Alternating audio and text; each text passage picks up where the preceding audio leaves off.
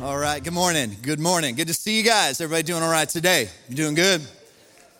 Okay, this is going to be a great service for 8 people in this room. I can't wait to talk to you 8 people. The rest of y'all, I don't know what you're going to do. I guess just sit there and draw pictures on the back of the tithes and offerings envelope, because that's what your kids do. I pick them up every week, I know. Hey, the message today, I'm just going to be totally honest, transparent. I spend a lot of time every week getting ready for the message. And I don't know, it's somewhere in the neighborhood of 20 to 30 something hours every week that I spend preparing the message. And it's not really because it's like, man, it's just such a deep, profound word. It's mostly just because I'm really not that smart and it takes me a long time to get stuff. And I just want to be prepared because I believe that God honors it when you put the time, the energy, and effort. And by the grace of God, He shows up. But even getting the message ready this week, it's just been a little bit more difficult for it just to really get in my soul. And so I was talking to God about it, and because today we're starting a 2-week series really on prayer and worship and fasting, and so we're talking about prayer and fasting today. And when you talk about prayer and fasting, it is not an easy message necessarily to communicate because people have a lot of misconceptions about it, or people are uncomfortable with it. And so as I was just having conversation with God about the word today, I felt like this morning, I was even reworking some stuff in my message this morning, which I never do. Usually by Saturday night, it's locked in. I'm not going to move anything. It's pretty much, unless the Holy Spirit specifically tells me to do something. And I felt like He did, and so I was moving stuff around. But even this morning, I felt like the Lord told me, this is not going to be a powerful word in the hearing, but it can be the most powerful word in the doing. But this is only going to have power in your life if you make the decision that this is not going to be just something that you listen to, but something that you apply. Now, because I was moving stuff around this morning, typically I don't have to stick to my notes too much. I can move around on the stage a little bit, but I'm going to stick to them a little bit more. We're going to talk about fasting. I want to give you some context as to why this is so important. Why do you need to set aside specific time when you're seeking the Lord and while you're praying? And what is this whole fasting thing about? I want to address some things that fasting is, and in the process of that, we're going to be able to identify some things that fasting is not. But I think a good way to kind of describe why this is important, I guess about a week ago, maybe 2 weeks ago, Cody and I cleaned out our closet, which when you clean out your closet, you know that it's basically like torture.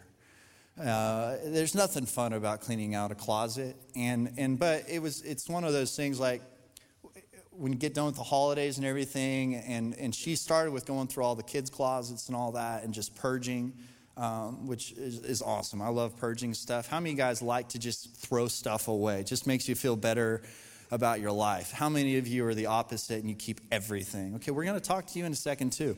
But then it was our closet's time. And so I went through, you got to pull everything out. You got to pull all your clothes out. You got to decide. And that can be a very embarrassing process because you realize some of the things that you thought were cool to wear at different points. And you've still kept on them because, you've got that, well, no, I haven't worn it in 3 years, but what if, What if I need that particular shirt with that particular color? But you go through and you start clearing all that stuff out, and I enjoy that part of the process. I like getting rid of stuff, and I went through my section, which percentage-wise, if you go with the square footage of our closet, the percentage that I'm using is approximately 15% of the entire space of the closet. So it didn't take me that long. I thought I did a good job. I had to go and do something, and I left. When I came back, the job that I thought that I had done well was not good enough, apparently, because Cody did some more work on my section of the closet. And this is what happens in our house. when things get reorganized or things get cleaned up, like in our bathroom or in our closet, what really happens is things get cleaned up, but she lays siege to a section that was previously mine. Like, I got back and like 2 shelves that used to be mine now have her stuff on it. And I was like, hold on, I thought we cleaned out. You shouldn't have more stuff that you need more space for. You should have less. But so anyway, so it's just not a lot of fun to do that, but it's a necessary thing to do. How many of you ever cleaned out your garage before? Anybody ever cleaned out your garage before? Mm-hmm. Lost your salvation on that one, didn't you? Had to get it back. But you got to do this thing. It's not something somebody else is going to do for you. You know, you're not calling up your friends. Hey, man, I'm cleaning out my garage today. Come on over. Those are not words that are ever formulated in the human language. Like, that just doesn't happen because it's ridiculous. It's not going to happen. You have to do it. But the best way to do it is you got to pull everything out. Everything. And then you got to clean. But as you're going through this thing, it's just not really what cleaning out the garage is. It's about 20% cleaning, 10% playing with the new stuff that you forgot you had, that you found and now you're messing with, and then like 70% complaining that you're having to do the whole process. That's what cleaning out the garage is. But when you do it, you've got to figure out what needs to be thrown away, what needs to be put in a new spot, what needs to go back, but maybe it just wasn't in a good area. You got to find a new area. Maybe it's a new container that something needs to go in that'll help organize what's going on in your garage. And if you're having a hard time getting into this process, doing this process, I would encourage you, just go and watch one episode of the show Hoarders. It will motivate you like you wouldn't believe. In fact, you'll watch that show and be like, I don't have to do anything because I am amazing in comparison to these people. But if you've ever watched this show, I don't even know if it's running anymore. You may have to watch a rerun somewhere. But basically, there's these people, they're hoarders. And different people, they hoard different things. Some of them hoard food, which are the nastiest ones for sure. But then other people, they just hoard random stuff. But and I will say there's a large percentage of hoarders that are cat people. I'm just throwing that out there. But what will happen, the show will come in and pay. The show will pay to bring workers and trucks and dumpsters and everything in to help clean these people's houses up. And as they're going through this, I mean, it is a very tough show to watch because of how nasty these people have allowed their lives to get. Like, as they're uncomfortable, they find dead animals, and they just, there's feces everywhere, and then they find underneath all this stuff, they find their valuables. They find the stuff that was supposed to be there. But you couldn't even recognize what was supposed to be there because of everything else. And there's just so much stuff that really just serves absolutely no purpose at all. But the thing is, when the show gets there to start cleaning things up, the people that are in these houses have a really difficult time with this. Like emotional, psychological breakdowns as these people are just trying to help them get rid of this stuff. And the interesting thing is, the very thing that will give them peace in their life is the very thing that they don't want to do. Well, I find that cleaning a garage or a closet out is much like our soul. I find that there are a lot of times when we have just, not intentionally, sometimes intentionally, but we have just allowed a lot of stuff to crowd into our souls, into our lives, into our homes, into our families, into relationships. And I think that there's some stuff that needs to go in our soul, but it needs to be refurbished. It needs to be cleaned up. Some things need to be repurposed. Some things need to go away completely. In John chapter 1, verse 23, John replied in the words of the prophet Isaiah, I am a voice shouting in the wilderness, clear the way for the Lord's coming. In other words, you've got to make some room. He is saying Jesus is coming, but he is passionately pleading, if you want him to be able to show up in your life, there's got to be some room for him. There's got to be some room in your schedule. There's got to be some room in your priorities if you want to see Jesus show up. Sometimes the church is like cleaning a garage. Sometimes our campus, we need to go and look at what are we doing, and are we doing what is a priority to the heart of God? Are we doing what's really important, or are we just kind of filling this place with stuff, our schedule with stuff that isn't really hitting our purpose? We got to a place this last year as a church-wide, where we were having a difficult time finding places that we could schedule prayer meetings because of how many events and activities were happening.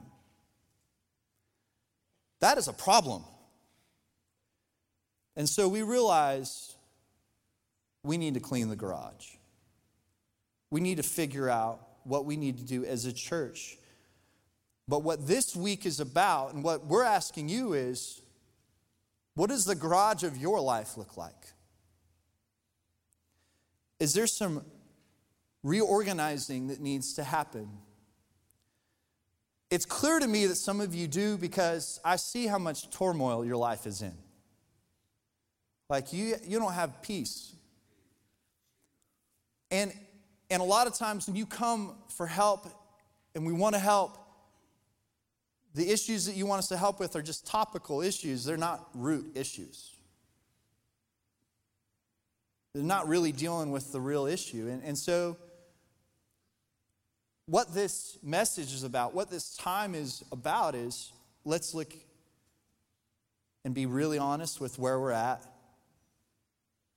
And if we need to get rid of some stuff, let's get rid of it. Why? Because we need to get that peace back. In Job 3:26, it says, I have no peace.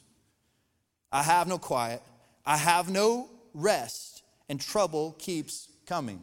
That's not a very encouraging verse.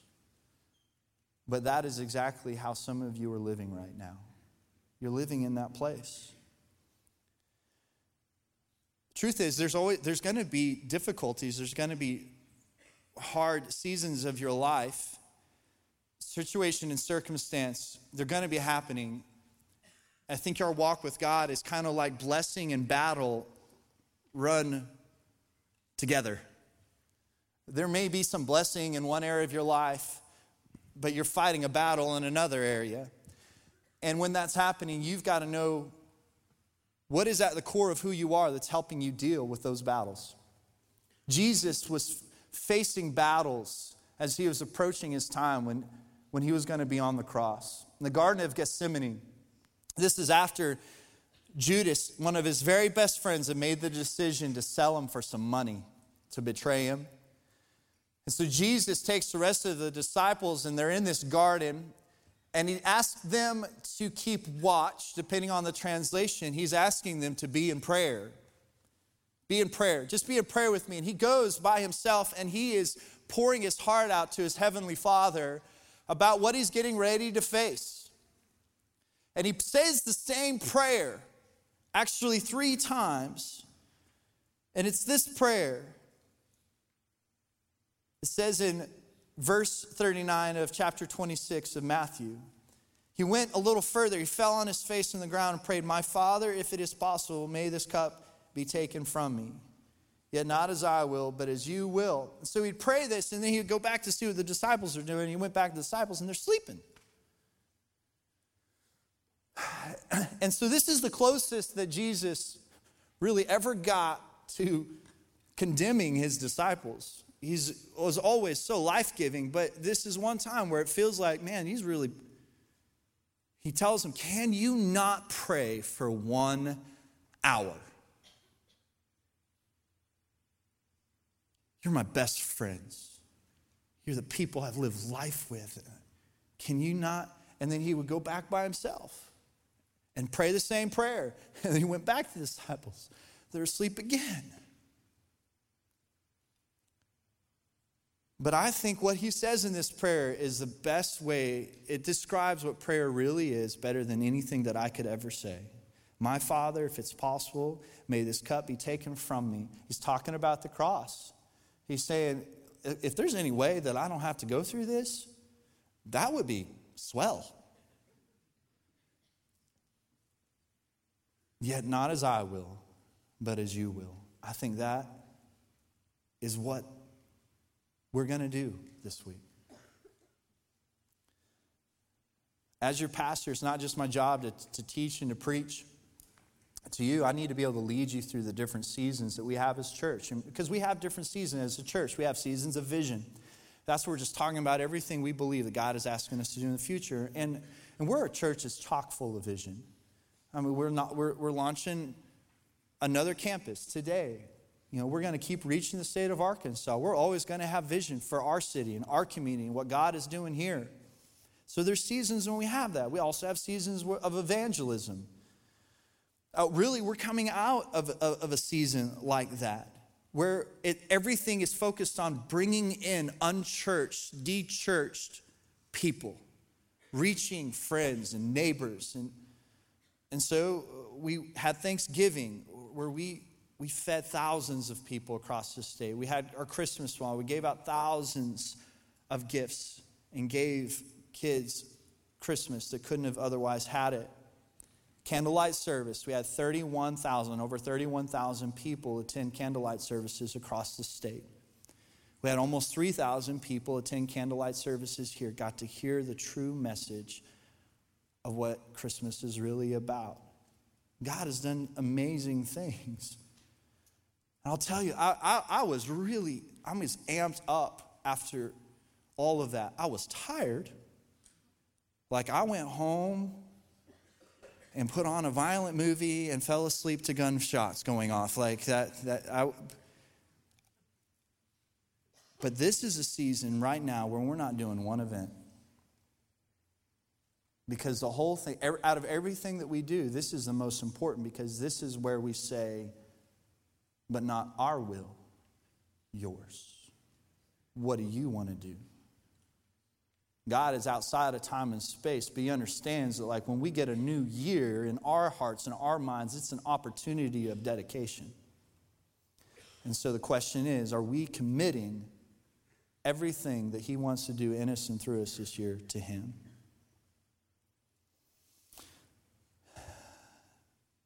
I will say, though, that sometimes prayer and fasting can feel really laborious to me. Like, it would be so much easier. Like, God, I just want to go get on my knees and pray for like 15 minutes, get up, and you fix stuff.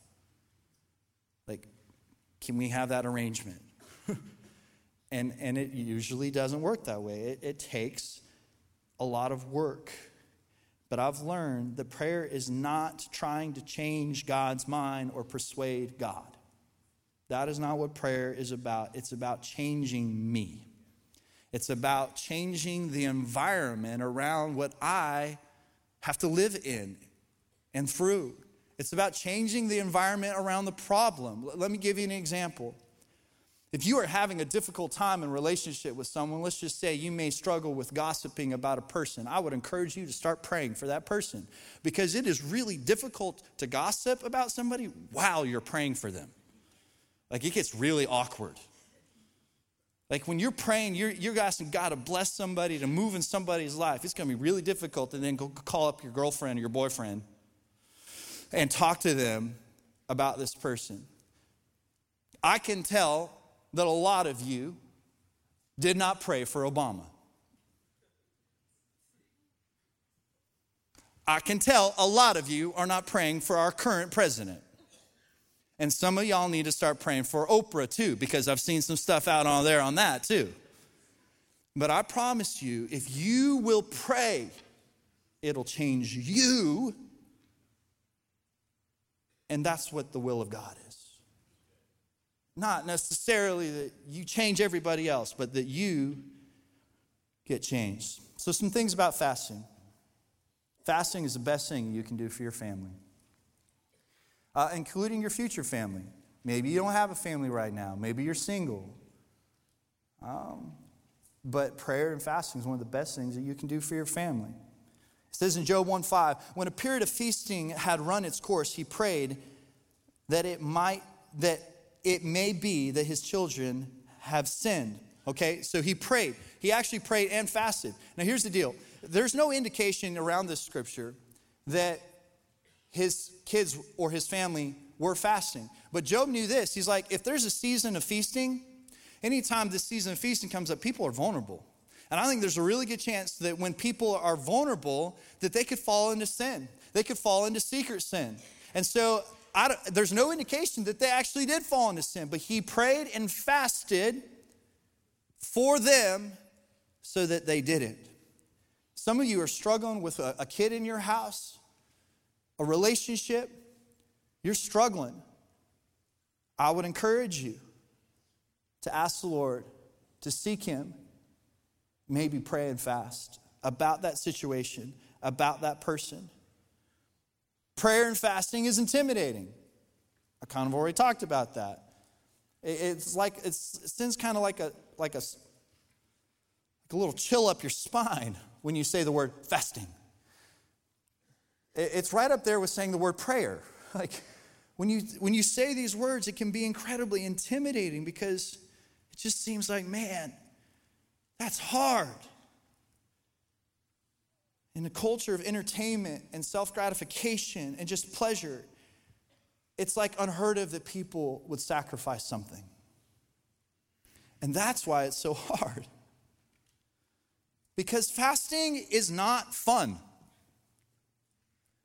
Like, I've never been in a spot where it's like, man, even this week, this morning, thinking about the fast, like it makes me a little nervous. Like, I'm not looking forward to this.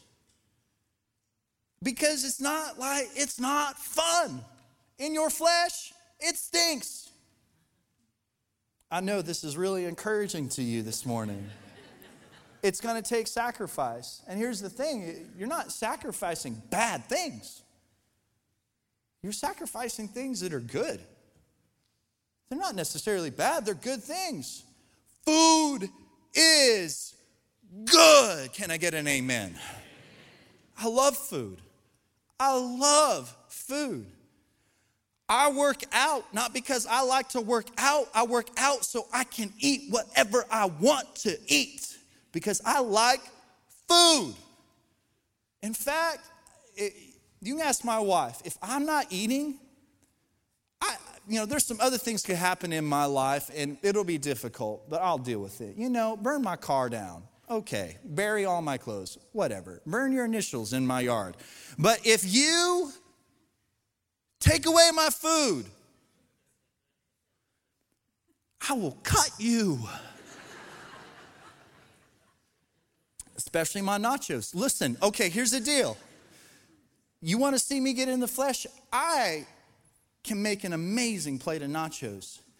If you come over after I have put the time and the effort, and you come over with your grubby little hands and try to take one of my nachos off of my plate, it's going to get real.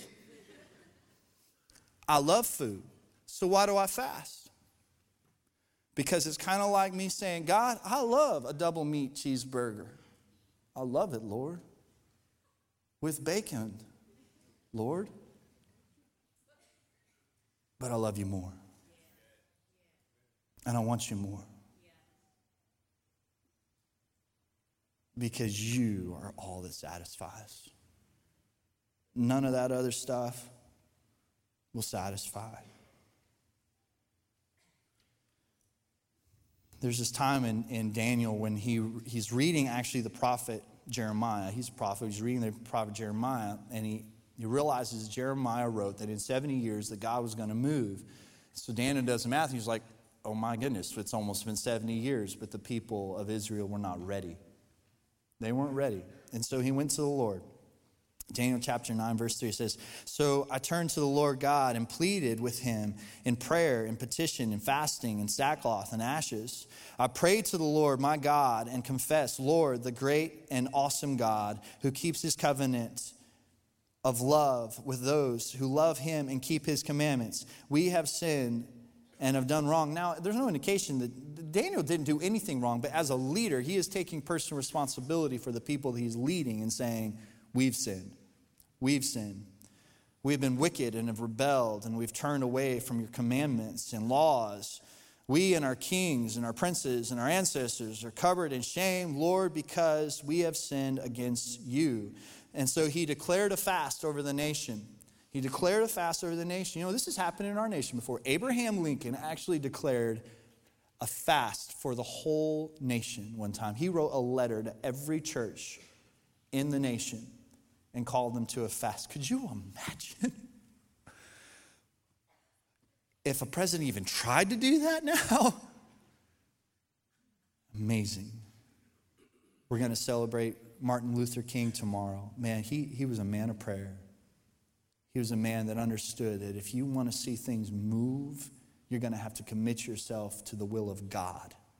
Not your agenda, not what you're trying to get done, but what God wants to do. But if you humble yourself and do that, he'll show up. Fasting is not a casual approach to God. It's something else that's important to know about it.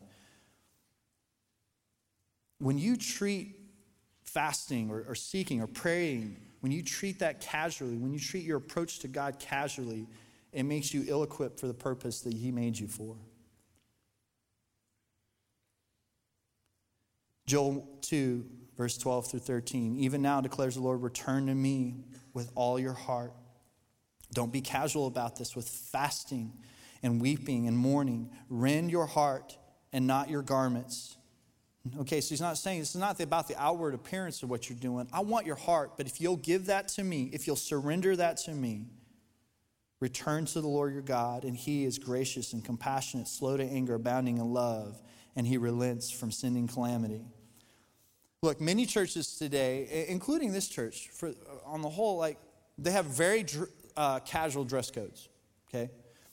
I've been to some churches in Florida, and at different times of the year, everybody in the service will be wearing flip-flops. Super casual. Okay? And I'm not saying that's either good or bad. I don't mind having a casual dress code here as a church. In fact, our dress code is basically, yes, please. Please wear clothes. We just would ask that you do that, please. But you can be casual in your dress, but you cannot be casual in your approach to the holiness of God. You have to understand he is still a holy God. And so this is not something that we want to just casually approach. Look, David was casual at one point in his relationship with God. He was casual and he fell into sin. And we all know this story. But he was supposed to be off at war with the rest of the kings and the rest of the leaders. There were seasons of war. There were times of war. And he was supposed to be leading his nation in war. He was casual in his purpose. He was casual in the things that God asked him to do. And during that time of being casual, that's when he saw Bathsheba. That's when he fell into sin with her. And then to cover up the sin, he committed murder to cover up the sin. When he said no to the call or to the war that he was born for, he faced a conflict that he had absolutely no grace for. And the same thing will happen in our lives if we're casual in our approach to God. We can't be casual. Real quick analogy. Cody and I, we like movies and all that, but what we started doing, we started watching almost every movie we watch it through VidAngel. If you don't know what that is, you need to look it up. It could help your family and you out a lot. But basically, on VidAngel, you can watch movies and shows, but with filters. And you can set up the filters however you want to set them up. So it filters all the junk out. It filters out the sex and the cussing and all that kind of stuff. But we were in the mood for a war movie. And so we're on VidAngel, and we found a movie that we thought, man, it looks good. And we went into the filters. But under language, it only had like 3 cuss words. And that's when Cody said, there's no way that's a good war movie.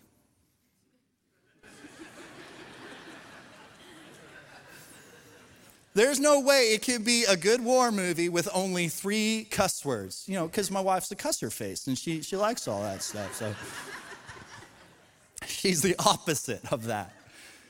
Which was one of the reasons why that moment was a very proud moment for me as her husband, because I'm like, yes, you're right.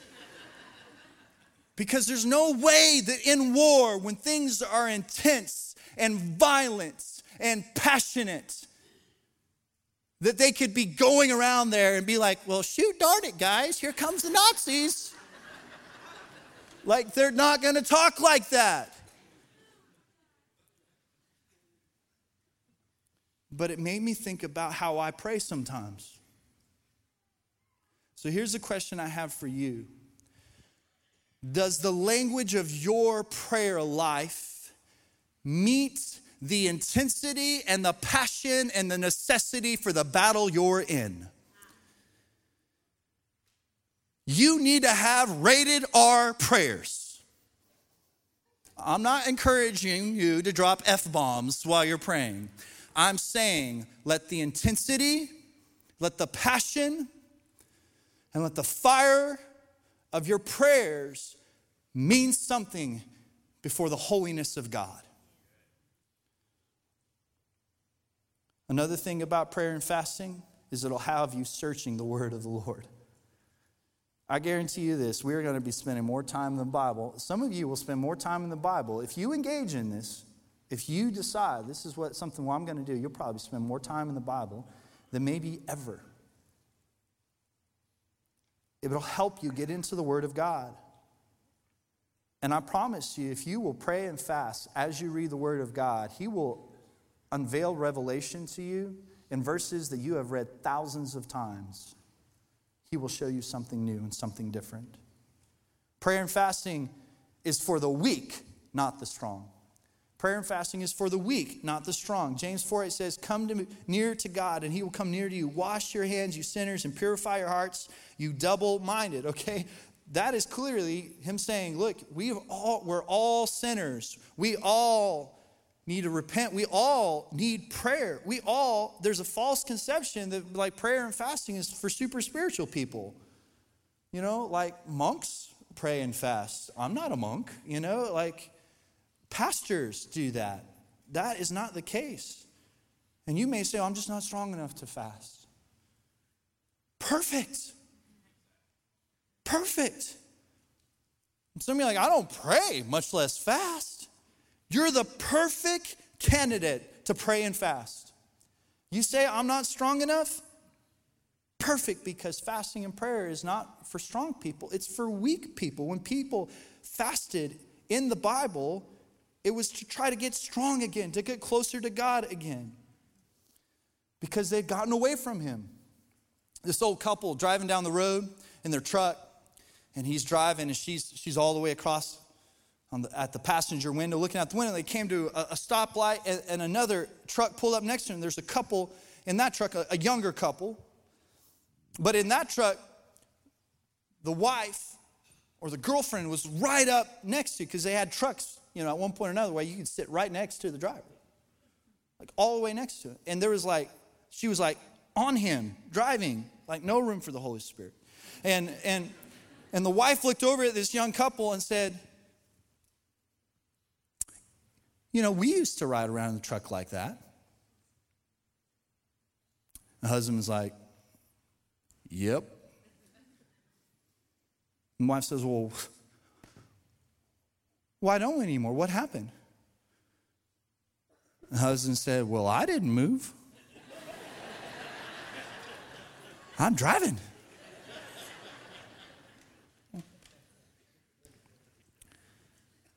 God didn't move. Maybe you did. Maybe you did. Prayer and fasting is for disjointed people that have figured out, man, I've gotten a little away from God, and it's time for me to get that close to God. It's for the spiritually weak. And I love hearing stories about people that had really no context for fasting. One time, back in the day, we used to do 21 days of prayer and fasting. How many of y'all are thankful that we're only doing a week? Come on now, don't act like you're super holy. You can thank God we're doing a week, okay? Because we used to do 21 days. Well, at the end of 21 days, one time, this guy came up to us and he says, man, prayer and fasting, man, that was rough. I fasted smoking weed for 21 days. We're just like, that is good. Then he said this. He's like, thank God that's over.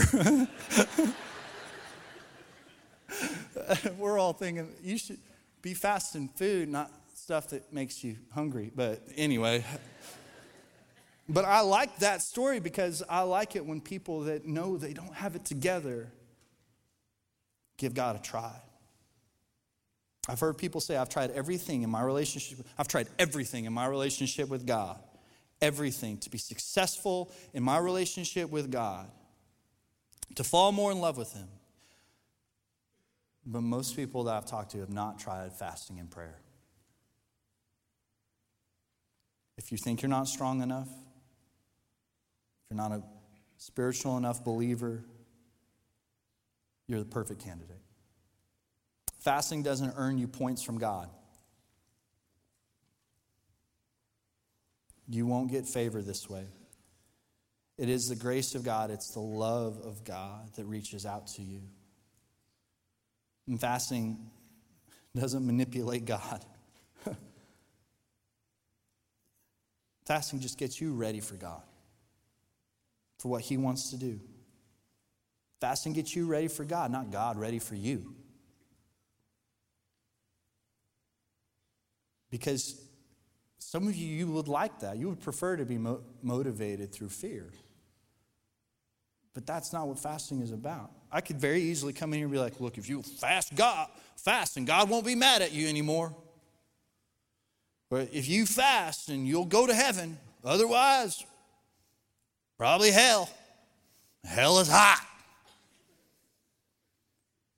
If you fast, your sins will not count against you. The cross took care of your sins. The cross took care of all that. You're not going to fast to get more grace from God. His grace is full, no matter. In fact, I think you could overdo it really easily.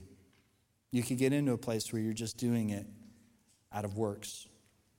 I did that once. I fasted hard. I think I just did. It was just a water fast or maybe just juice, and I was doing it for a long time. But I tried to still keep going to work and still keep trying to work hard.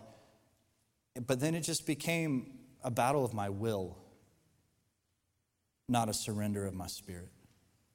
And it didn't get me anywhere in my relationship with God. It just got really frustrating.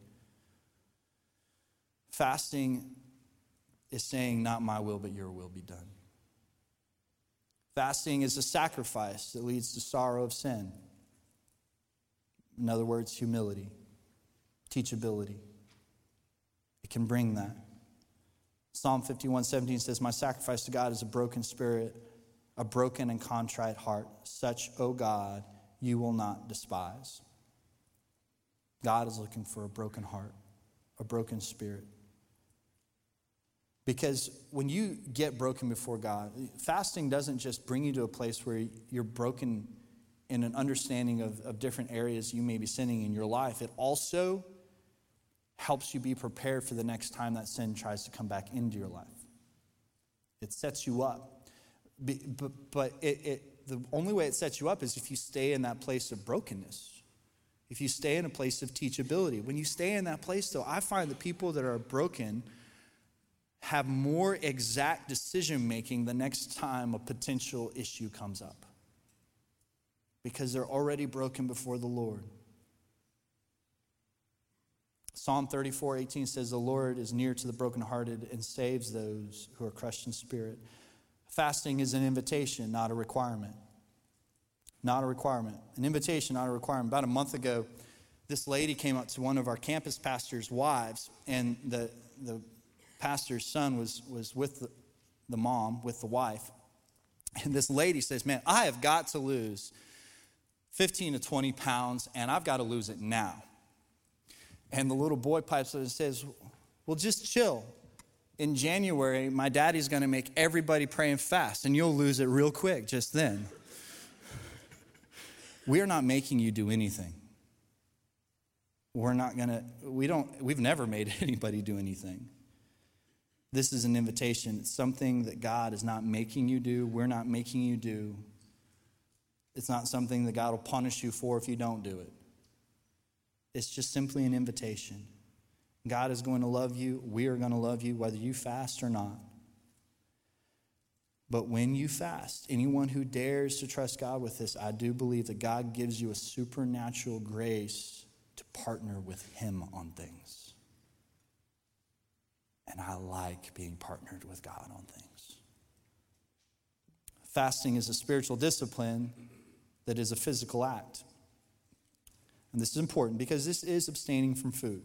It's fasting some sort of food. In fact, the word fasting means to cover your mouth to some degree, to fast. Now, I don't think it's a bad idea. Like you may say, well, I'm going to fast some media. Great. But that's not a fast. That's like an accessory to fasting.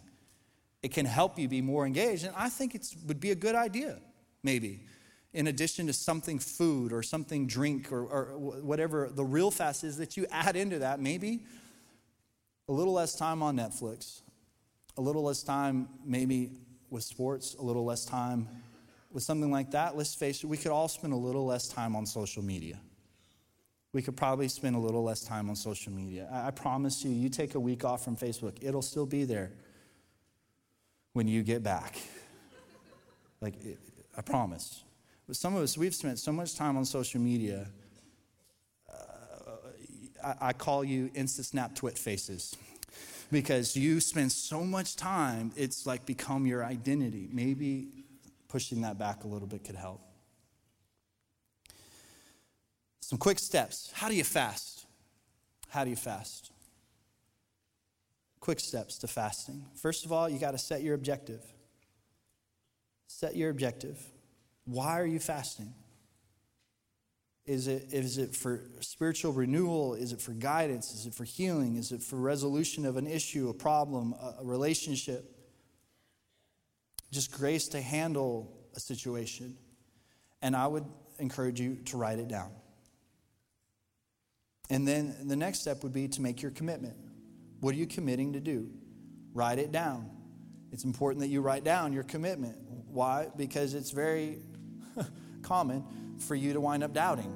You get 3 days in, you're like, I don't know if the Lord really told me to do this. I think that might have been the devil, actually. Because I love coffee. Coffee loves me. You could doubt it. So I would encourage you to write down what your commitment is going to be so that you won't waver. Some other ways that you could fast. Some types of fast. Maybe you do a fast where you fast one meal a day. You pick lunch. Like, I'm not going to eat lunch.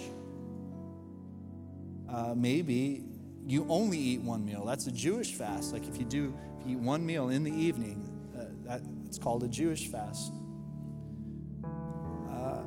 I would encourage as many of you as possible to do the Daniel fast. That's the fast that I'm going to do. And we've got a slide that kind of describes what that is so you can know. Okay. Stuff that you can eat: whole grains, fruits, vegetables, liquids, nuts, and seeds. So basically everything without taste. And then things you don't eat: meat,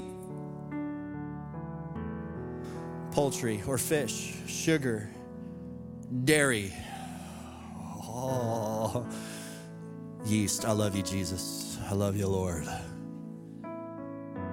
But that's what we're going to do, and Cody and I are doing that together. But we're going to try to do that as a family, which y'all can pray for us because there's no telling what kind of manifestation is going to come out of my children for the next week. But that would be a Daniel fast. For some of you, it may just be like no sweets, no sugar. That's what I'm getting rid of. No sweets, no sugar. There's been times we've done that with our kids, but the problem is, like, we didn't require the whole church to do that, so they still went to Kid Life, and they get candy in Kid Life, so they would just store all the candy while they were fasting, and I found it at one point or another, but Anyway, moving on from that. But maybe no sweets. Maybe it's something physical or a social activity that you're going to add to that. That's just going to help you keep that much more focus. I think it's important for you to set how much time each day you're going to devote yourself to prayer and to God's word. You've got to be intentional with that. If you just do get rid of something, but you're not adding the spiritual element, you're probably going to miss out on what you could be getting. Step 3, just prepare yourself spiritually. Fast is about God. So don't get preoccupied with what you're doing or not doing, or what you're eating or not eating, what you're not watching on your phone. Anytime that comes about, that's a great time for you to engage with God and just be like, okay, yeah, I would rather be doing those things right now. That's why it's such a great reminder. Because how many of you, anytime there's any kind of pause in your day, how easy it is for you to take your phone out and just swipe and start looking at stuff. Well, if you take those apps, okay, put them in a folder together and put it 4 pages over on your phone. And when you get on your phone and you're like, where is my Facebook app? And then you remember, oh yeah, I need you more, God. I need you. But prepare yourself. Consider what God is asking us to do, because this is what it says in Matthew 6:33. If you will seek the kingdom of God first, and all things will be added unto us. You don't see the kingdom of God without putting him first, without seeking him. So we're going to do that together. So this is one I want to tell you kind of what we've got going on. Tonight, we're joining together with a couple other campuses at the Searcy campus at 6:30 for worship and prayer. I'd encourage you to come out for that. There are 7 snowflakes out there falling from the sky. Don't be a snowflake and not come to worship. How about that? Okay, so if you can, make it tonight. And then other opportunities we have throughout the week. Every morning at 6 o'clock, we're going to have this place open with worship praying, where you just come in and seek the Lord before you go to work. In the evenings at 6:30, we're going to have some worship and a devotional and some time of corporate prayer. And that's going to be Monday through Friday. The only day we don't have something going on is Saturday. And then Sunday, we're going to do another message about worship. And then that night, 5:30, we're going to have a potluck to break our fast. Come on. We're going to do this right, people, okay? Please bring all the carbs and dairy. Please slaughter the fattened calf. Bring it. And we're gonna eat, and then we're gonna worship and just celebrate what God did this week. But I'm just want to survey. How many of you would say that you could commit to coming to at least one of those meetings throughout the week? How many of you could commit to that? Okay, all right. Well, that encourages me. I appreciate that. But you will appreciate it even more. I promise you that. Let's close our eyes, bow our heads. I'm very aware that we have people in this room that this whole talk maybe it didn't feel like it necessarily applied to you, because you don't even have a relationship with God. You're just look, fasting, praying, I've heard the name Jesus, but I don't have a relationship with him. I'm so glad that you're here. And I'm so glad that you got to hear this talk, because if you make the decision to accept Jesus as your Lord and Savior today, you are starting off with a really, really good context of what it looks like to make him number one in your life, to pursue him, what it means to be a disciple. If you're here today, if you've never accepted Jesus as your Lord and Savior, or maybe you need to rededicate your life, maybe this talk has just reminded you of where you were once, and you want to get back there, and you're ready to come back to Jesus as your Lord and Savior. If you're one of those people with no one looking around, would you be willing to confess that? Just raise your hand right now. As soon as I see your hand, you can put it down. You need Jesus. Yes, got it. Anybody else? Yes, sir. Thanks. Yes, sir. Thanks. Thank you, guys. Thanks for being bold with that. Anybody else? I want to surrender my life to Jesus today. Yes, ma'am. Thank you. Anybody else? Okay. Raising your hand, I think that's just a physical act of your will that I think just opens you to the grace of God. It doesn't save you though. What saves you is it's confessing that you've sinned. Confessing that you're a sinner, that you're separated from God. But it's also believing that Jesus paid the price for your sin. He paid the price. He defeated your sin. He defeated death on the cross and through the grave. And it also means that you don't just ask Jesus to save you, but you want to give him control. It's making him the Lord of your life. So if you want that, you just tell him that right now. Just say, God, I know that I need a Savior. I believe that you sent your son Jesus to die on the cross for me. I ask for your forgiveness of my sin. Thank you for saving me. But right now, I ask you to be my Lord. I want you to have control of my life. I want to live for you. God, I thank you for every person that said that prayer. Your word says that when even one person comes to the saving knowledge of Jesus, that all of heaven rejoices. So we rejoice with them, Lord. Lord, I pray that we as a people, we as a church, me as a pastor, me as your son, help us, Lord, to clear out the garage this week. Help us, God, to take an honest look at our soul, at our life, our schedule. We're going to be bold in our approach to you and believing that you're going to move. But God, even if you don't, just change us. If you don't change anything, just change us. Help us to see you more clearly, Lord. In Jesus' name, amen, amen, amen.